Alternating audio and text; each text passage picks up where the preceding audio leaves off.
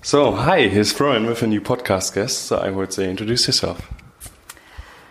Thank you for talking to me. My name is Clara Sucher. I'm 33 years old now, living in Berlin since 2006, so quite a long time that I've been living here in Berlin now. Yeah. And right now we sit in my office, which is not only my office, but I share it with some other people. And it's the base of my company, Unlearn. Yeah. What does your company do? With Unlearn, we consult individuals and organizations who want to transform. So that's a passion of mine, and I'm really happy that I can spend my working time looking at change and more than change, a transformation, and work on these issues with other people. So, change to what?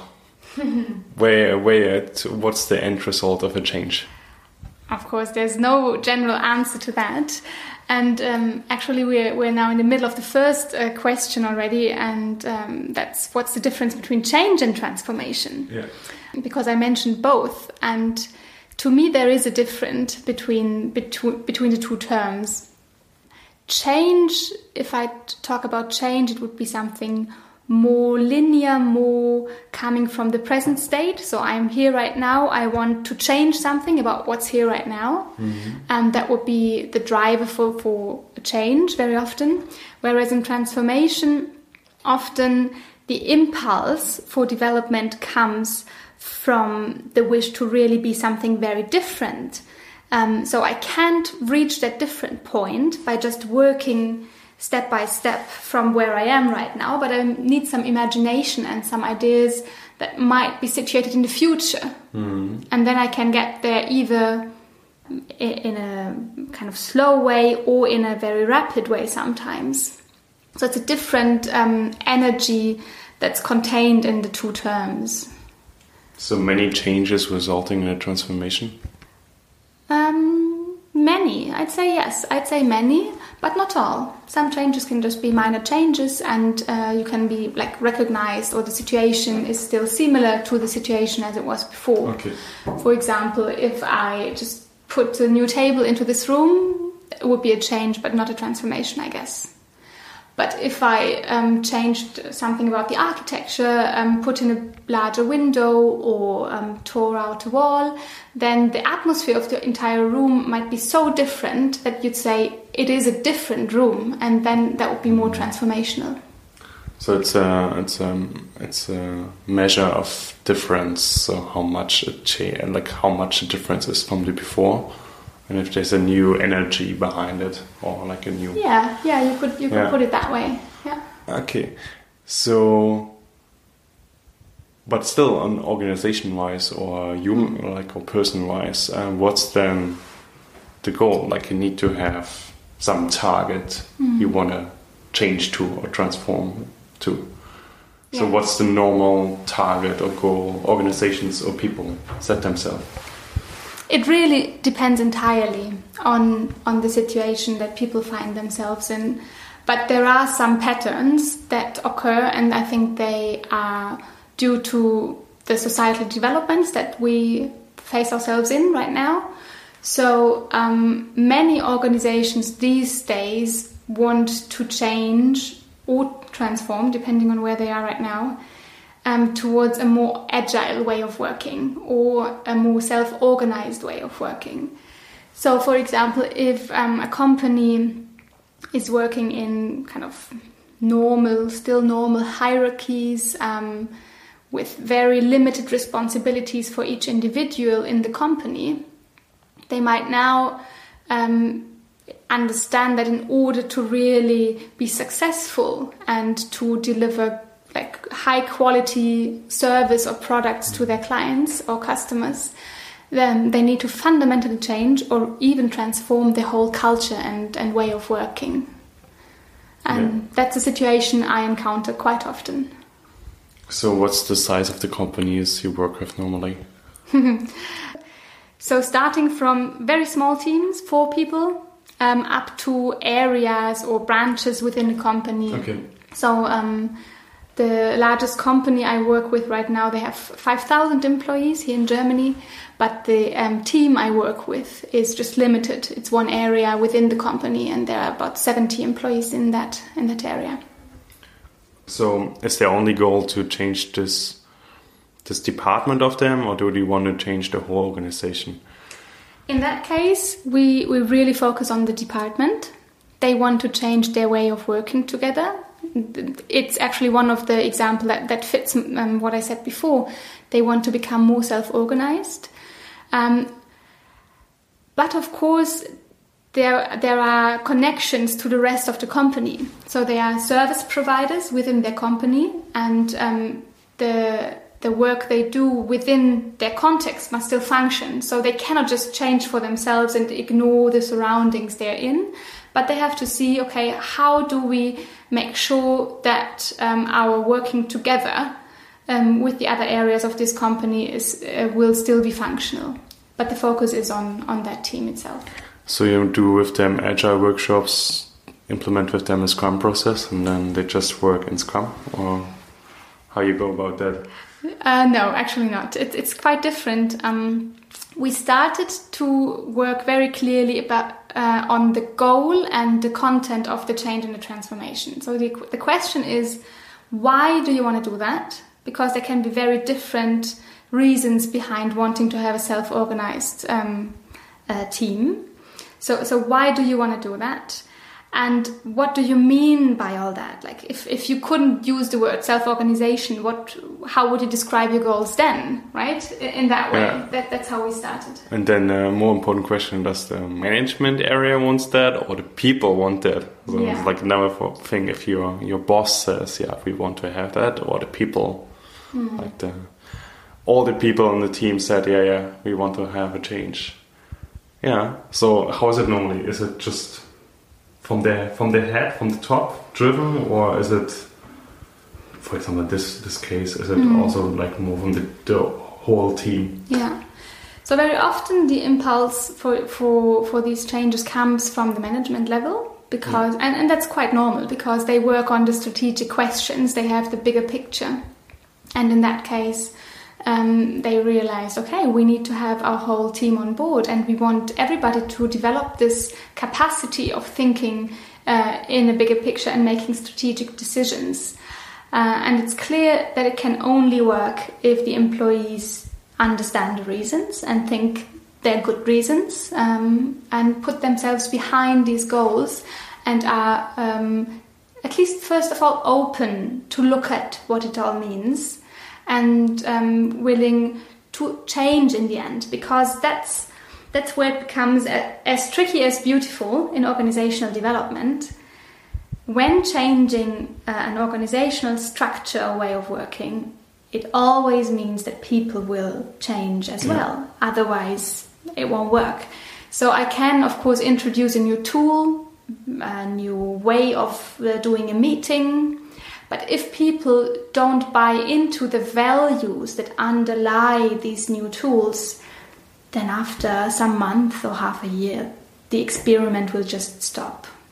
So I've seen that not in my own work, but in my network quite often during the last years, that, for example, teams started to work with holocratic methods, and when I'd come back to change and transformation. I believe when managers thought this is just a change, we just change something, it's just a tool, we just do it small scale, then these experiments or projects failed.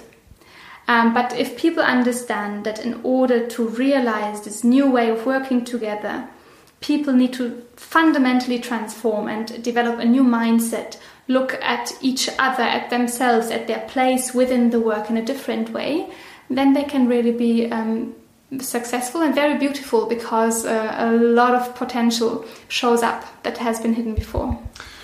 Yeah, one of the main issues in this whole new work stuff and so on is that, like, it should be driven by a problem or by pain, not by because it sounds cool, or management got the idea, hey, we should be more self-dependence. So and that's like, and I can imagine for management it makes sense to say, okay, more power to the people, and because they know a lot of stuff better than we do.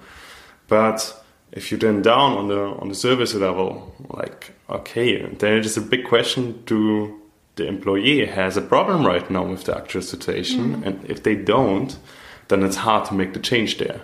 Like, you need to open their eyes for the problem or for the pain, or like explore their problem or their pain, and then they have a motivation to change.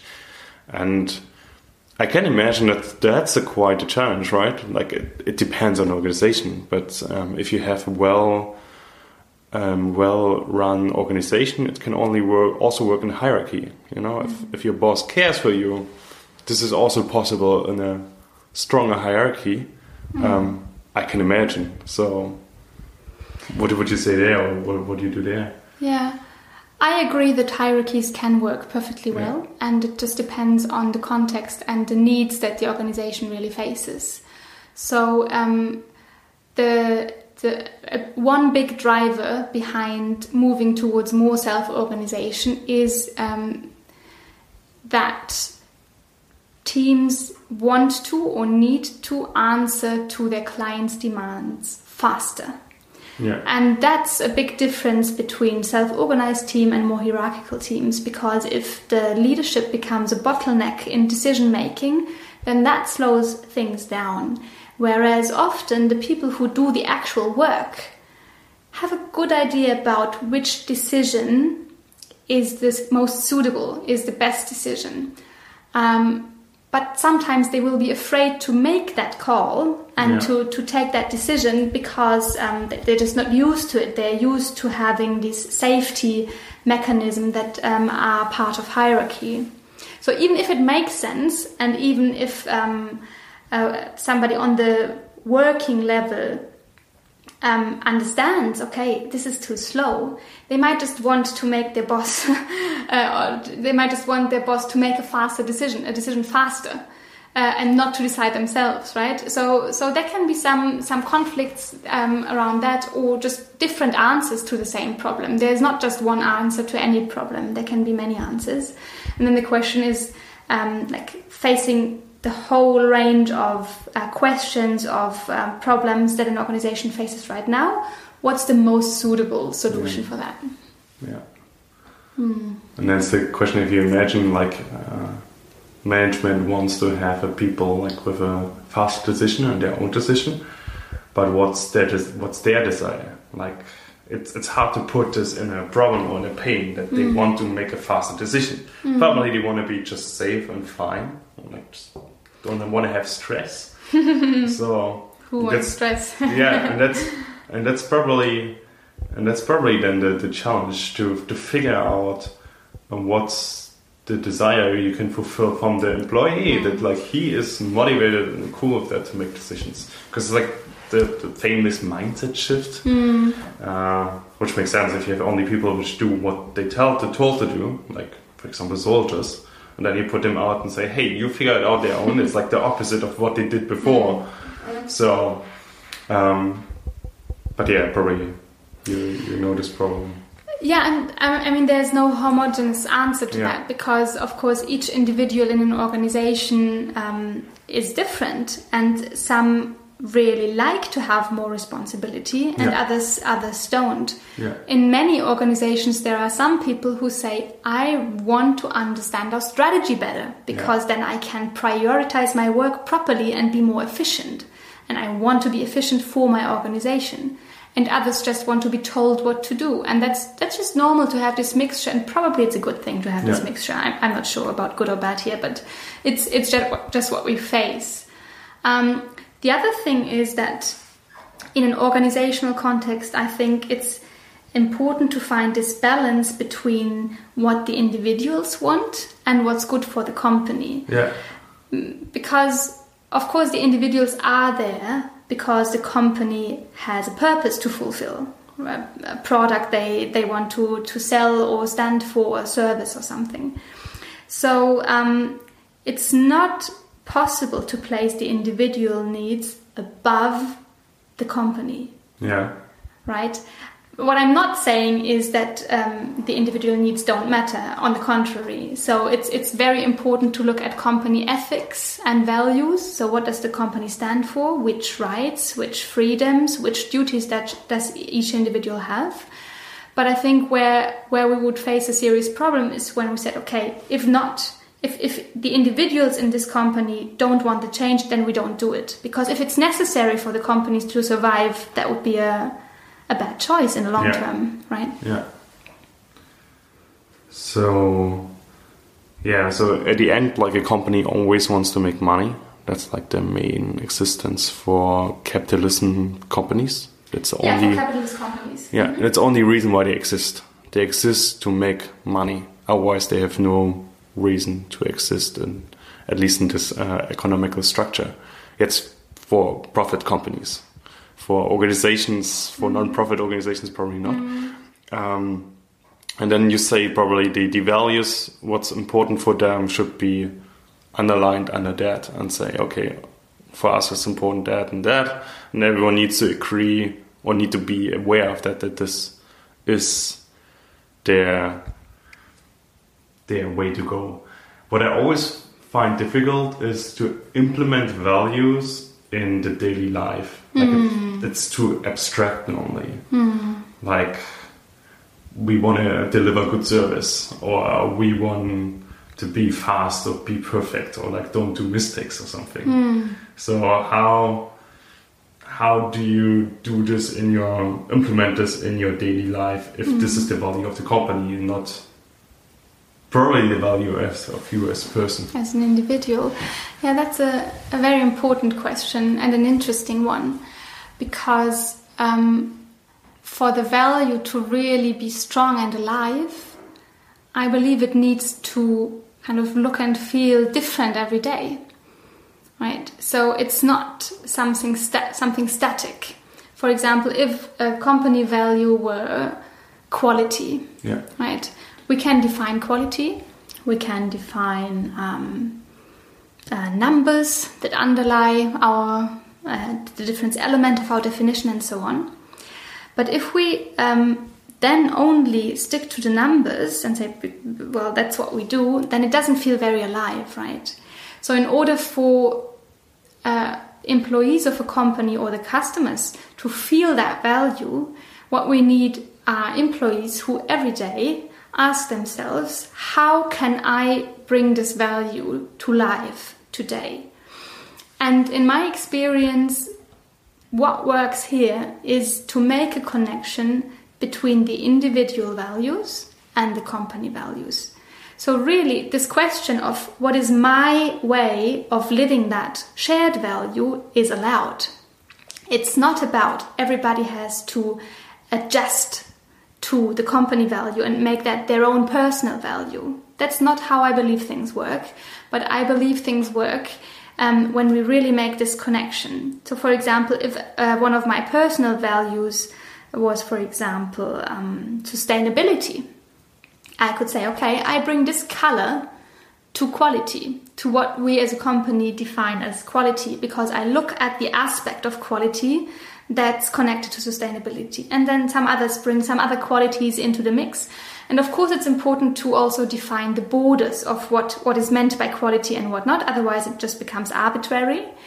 But values can be very flexible and kind of a glue for the company, a kind of social glue within a company that keeps people together. The focus of the work is defined, but not too strictly, so that it can breathe and change with everyday needs and everyday life. So if you say it should display in different forms on day to day, so one of the goals should be to display them to the whole company in a regular basis. That's what I would probably say. If we say, okay, we have these values and our employees have this value, then probably it makes sense to show how these values display in certain ways and not only in numbers. I mean, we produce this amount of products, that's boring. More like what else of ways the people found to display them. Yeah, that's a very important point. I believe you're right. Different formats can work here, just depending on how the company ticks. But you could have a team meeting and start it by kind of sharing examples of how a certain value has been lived in the week before, and just share kind of success stories of either customers who were happy with the quality of a certain product, or my personal efforts to improve the quality, or I saw a colleague doing something special that helps us to strengthen our values, something like that. So we mainly work because we need money, because we need to survive. That's like, we need to kind of survive day to day. But if we look at the difference between non-profits and profit companies, what would you say are the main difference, and what can they learn from each other culture-wise? Yeah, so I realized like the main assumption that you have with the money, I'm just not sure about it. I'm not saying it's wrong, I'm just not sure about it. I think it's super important to earn money. I do too. It's important for me to pay my rent.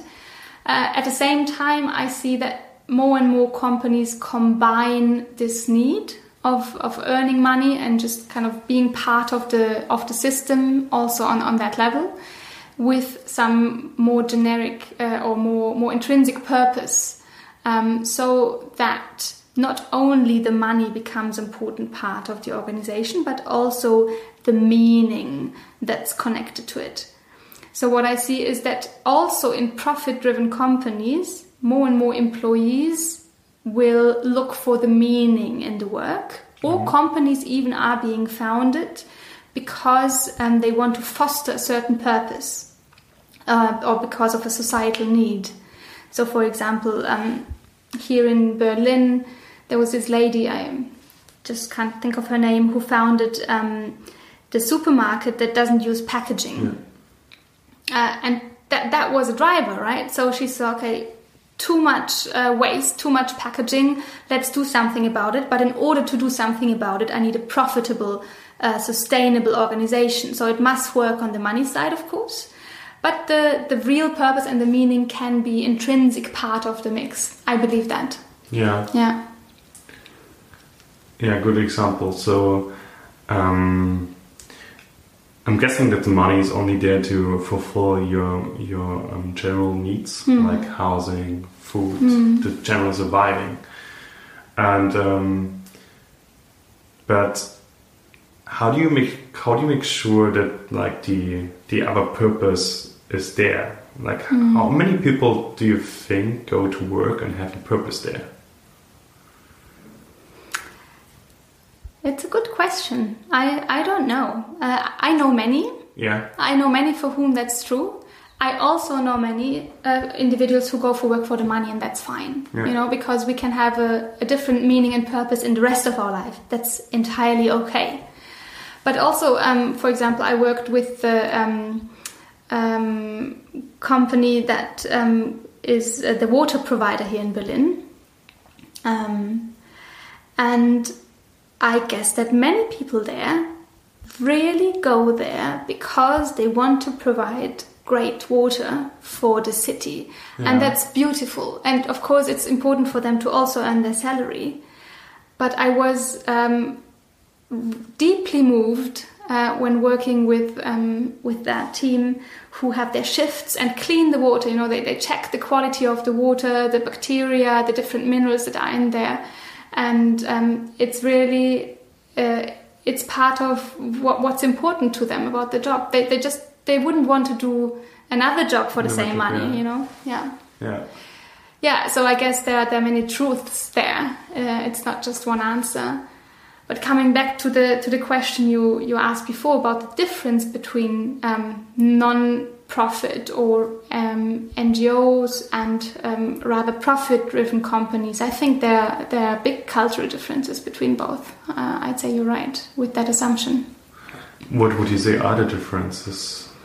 Is there automatically a purpose in the non-profit companies because of the profit? We talk about real non-profit, so maybe there's like also Vereine, clubs which don't pay anything, so to make it easier, non-profit means like voluntary work. Exactly. So, and if if our theory is right, that would mean that the voluntary work is automatically driven by purpose because money is not there. Yeah, I'd say that's the point. If I work as a volunteer for whatever organization, I guess I do it because I believe it's right, because I think it's meaningful and I make a difference that I want to make. So something that's connected to my personal value system or the purpose I have in my life, some things that I want to change in society. And what I get from my work is this meaning and probably also, in many cases, connection. So connection to other individuals who also share their free time in order to change things in that way. So friendships can develop from there. And that's in the center for voluntary work. The relations, the human relations, and the meaning of the work itself. That's what I would say. Whereas in the center of profit work is the product, is the earning money, is the security, the safety that's connected to it in many cases. And then now we have a big field in the middle between both, and I believe even a growing field, because that's just, I guess it's just answering the needs of our times.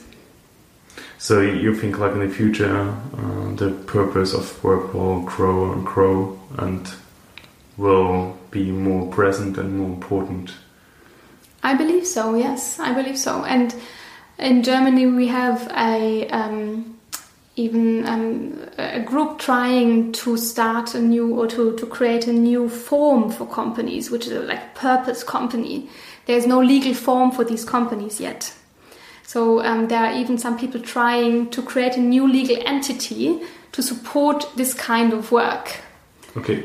So how should the legal entity look like? Like, what's their goal? Yeah. Okay. Now I'm not able to answer that in detail. I'm sorry. But it reflects the trend, right? Yeah. So there are so many people now who really are looking at this problem of, okay, we are not here only for money, but we need money for it to work. We are not just volunteers. It's something else, and we need to have a proper entity to reflect that. Yeah. So that supports our argument that there's a trend towards that. And also just like what HR managers encounter in their interviews, right? So people who are looking for jobs very often are looking for more than just a stable salary. Yeah. So other values come into play here, and some companies try to answer that by giving employees more free time, like a free Friday or reduced amount of work, so that they can do volunteer work in the remainder of the time. Or really by putting into the center the purpose of the organization itself, if it does have a higher purpose than just making profit. Yeah.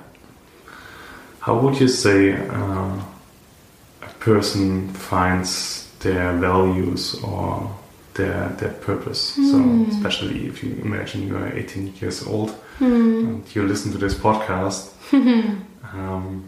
there's a high chance that probably a young person can't really say something about this topic, so is not so clear about these topics. Yeah. How would you say is the best way to go forward?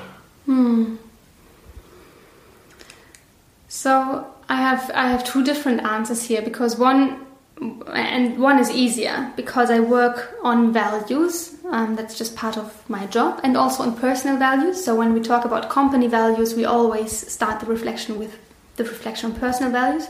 So there are tools out there that can help you reflect your personal values and be a good start for you to find out what's important to you. But I want to give a second answer that's not tool-based. And in that case, I'd say reflect on what's really important to you. And you can do that because that's a value. A value is something that really matters to me. If it's important to me, it's a value. That's like the easiest definition for value there is. And you can also find out what's important to you if you look at what you don't have and what's painful.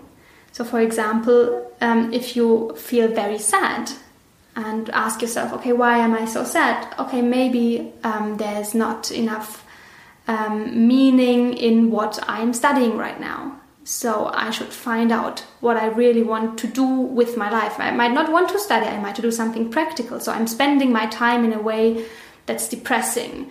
And by looking at these like big feelings of sadness or anger, you can find out what really is important to you and reframe it into a positive value that you're missing right now, that's lacking in your life right now.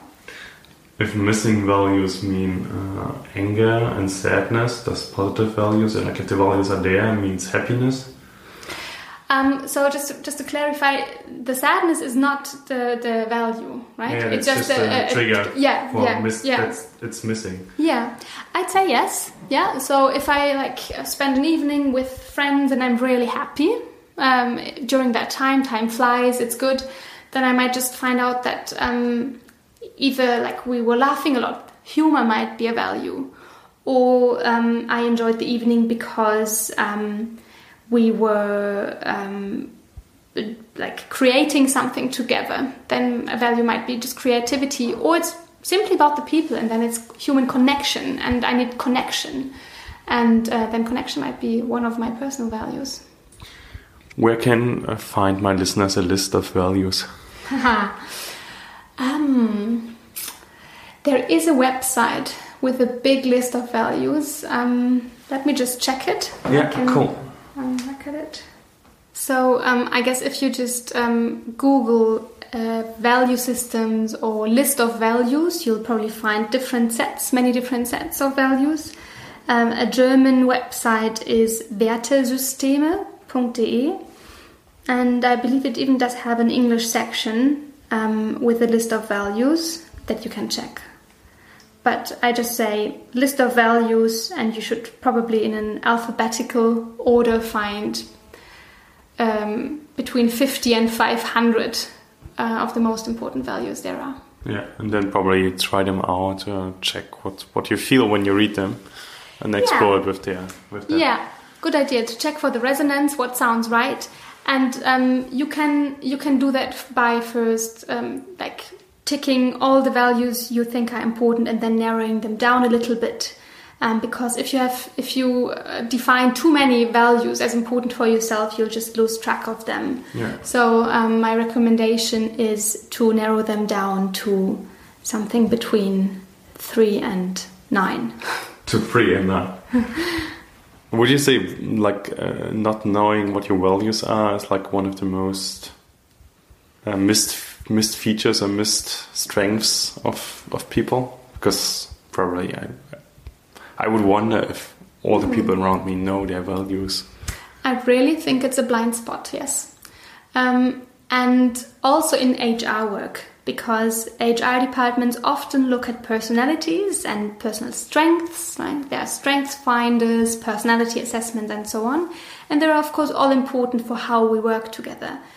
But values touch our core of motivation. So when I know what my values are, I also know how I can find motivation for everything I do. Because if I'm in a place where I cannot live my personal values, probably motivation will go down drastically, and the other way around.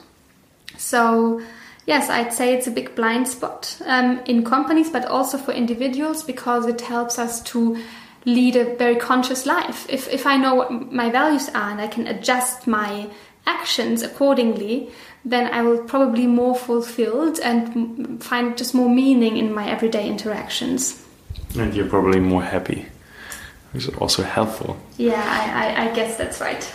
So, also one topic I think it's really underrated, or the potential is not always seen, are like cross-functional teams. Mm-hmm. What is your experience there? Like, what are things which help cross-functional teams to work better together? For a cross-functional team to work well, I'd say the most important thing is that they know why they exist. Okay. So why does this team exist? Why do people come together, and what do they work on? And if that's clear, then the team can define how they want to achieve their goals, how they want to, like what they want to agree on, and then they can probably really profit from each other's strengths and knowledge, because that's of course the asset of a cross-functional team, that people bring different perspectives and have different skills and so on. But if the goal or the actual essence of the team's purpose is not clear, then conflicts can easily arise, because people have different perspectives, right? And one thing to do if you have a different perspective is just to argue about what's right. That's just what people almost naturally seem to do when they have a different view on what's important. But if it's clear why these people work together, they can align their perspectives and they know what to argue about and what the benefit of that argument might be. So probably a goal is always there. Like, I would wonder if there's a cross-functional team that doesn't have a goal. But the question is if there's always a purpose. So probably a goal is like, deliver this new product and this means. So, but you say purpose is always also important to underline the goal to make it work? I guess the purpose and the goal on such a level can be quite similar in many ways. And I'd say if a team comes together in order to deliver or to invent a new product, that's clear enough, right? So they would just need to be sure, okay, what are the core qualities of that product that we want to invent, and why is each of us here? What do we bring? And knowing that the difference in people is valuable, and not feeling threatened by this differentness. I think if such a culture can be established, that would be very helpful. Because what can happen is that people feel threatened by the perspective of others or by their point of view. And then conflicts or dynamics can arise that are not about the product anymore, not about the teamwork, but about personal insecurities. So this threshold is something that the team must take in order to be successful. What I realize is one of the main challenges of cross-functional teams is also the communication. Because normally all the different positions have different way to say stuff and different way to communicate. So to understand each other, it's like also one of the biggest challenges, because everyone, like, the person thinks they don't understand what they want, so they talk more, and the other person thinks they don't understand what they want, so they talk more, and so it's getting a bit messy. But yeah, if you can align them, so probably alignment is then the main understanding of a goal and of a purpose, then good things can happen, because they can do more than just people which are all the same. Cool. What would you say are your favorite books? Many.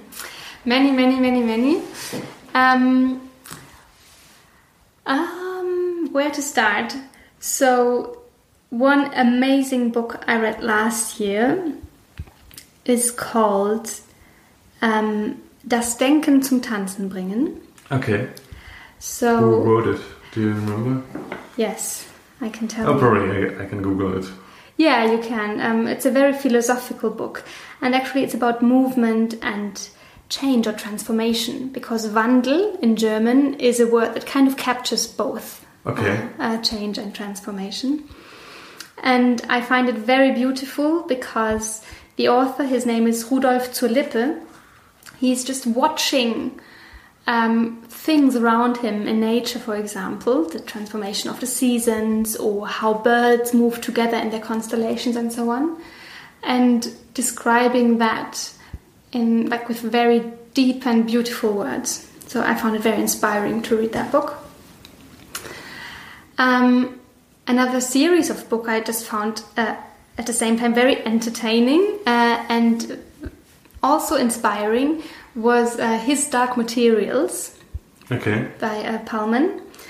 And actually, I guess they are written for teenagers. But what he explores there is consciousness. And he's translating consciousness into imagery, and it becomes the center of this series of novels. So very entertaining, but also inspiring read. Very light as compared to the more philosophical book I mentioned before. Yeah. Cool. Yeah. So you're reading mostly in this direction of like philosophically conscious-related books. Also, I really like reading about everything related to behavior, habits, how we create habits, for example. There's a good book I read last year. It's called Atomic Habits, which explains like if we want to change a habit, how we can approach that, because there are strategies that are more or less helpful. Or about digitization. So I read all all across the topics that I find interesting. Yeah. So, which habits do you have? Ooh. Which habits do I have? That's a very good question.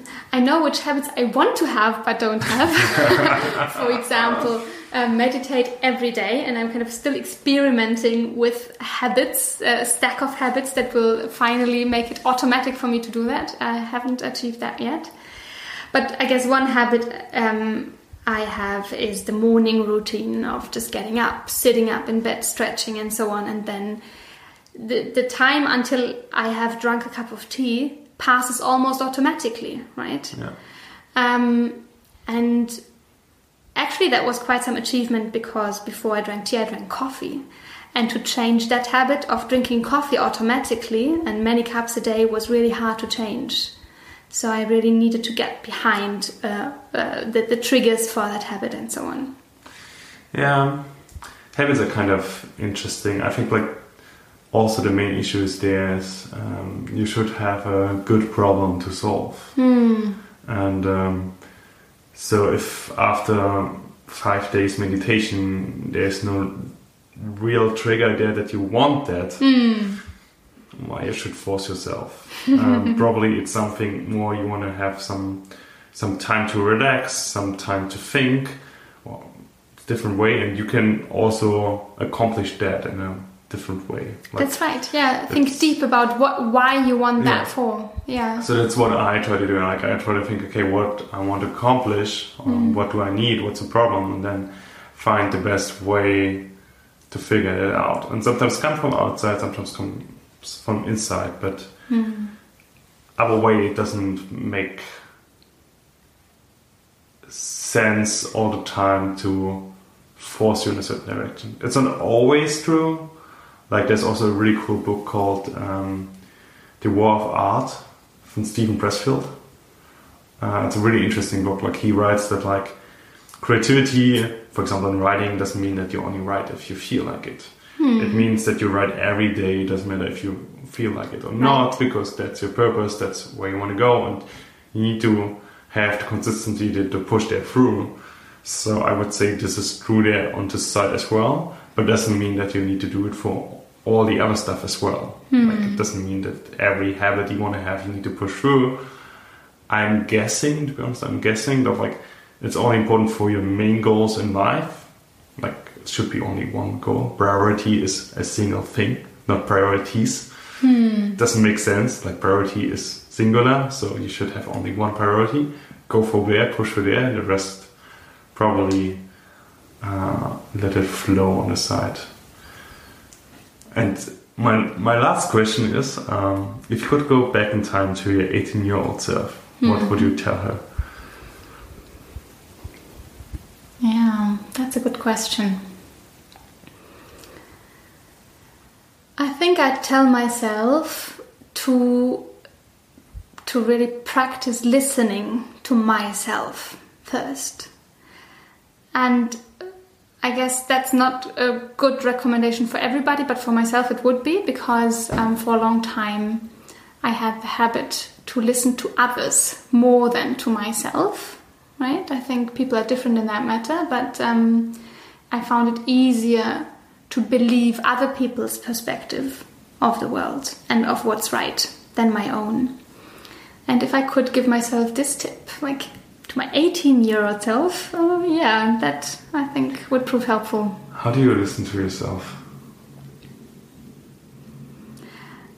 I listen to myself by really focusing inward and feeling, listening, tuning in to what happens inside. And then I can bring that in contact with my surroundings, the people I talk to. And that's basically it already. So you can do it all the time, anytime? In theory. Okay, cool. Yeah, that's one of the hardest things to be always able to figure out what you feel and what you think. Like, that's super useful, but it's especially if something else happens, it's probably one of the hardest things you can do. It's a practice. It's a practice. Yes. So probably you practiced it first at home alone, and then you brought in consistently, or was it just a gift you just need to access and figuring out that's there? No, I believe it's a matter of practice, especially when, like, in large groups, or when the context is really messy, or when I'm talking to somebody who has a very different perspective to my own, because I want to listen to what the other person is saying, but still stay in contact to myself and not lose my perspective, because we can only have a proper conversation when I keep my perspective. When I just accept the perspective of the other person in the room, mine is lost. Who will take that one then, right? So this responsibility for standing in for who I am, right? And at the same time, being in contact with the other people in the room and with their perspectives, because I know, of course, that my perspective is only my perspective, but then it is my perspective. So there's an interesting dynamic there between being serious about what I feel and what I bring to the room, and at the same time not being serious about it at all. And I can only practice that with other people around. Yeah. So you're still able to think about the other perspective, and like what I do normally, I check like what can I learn from it or something. Like this is always hard to say, it depends always, but it's helpful to understand the other person and to know what they think, and like try to understand what they think and feel, and then also see how it could be applied to someone else. So if you could take something, it doesn't mean you can always take something. It's just a check back. Yeah, I like the point, because it comes back to, again, after you listen to the other person, right? Listening to yourself and seeing, okay, how does this kind of reflect with me? If you have the impulse to change something about how you approach things, then again, that's occurred within you, or out of the space between the two of you when you were talking together. So it doesn't mean that you take everything from what you heard, but you see, okay, what of what I heard and what happened in this conversation will I take with me? And that's again like a result of you listening to yourself and to your reaction. And in order to allow that reaction, you must, of course, in between, let go of yourself and be open to what happens in the in-between and in the contact with the other person. Because if I stick to my perspective all the time and try not to forget it, how could I be open to what occurs between me and the other person there? Yeah. It's always a resonance thing at the end, what resonates. Cool. Yeah. Thank you very much. Thank you.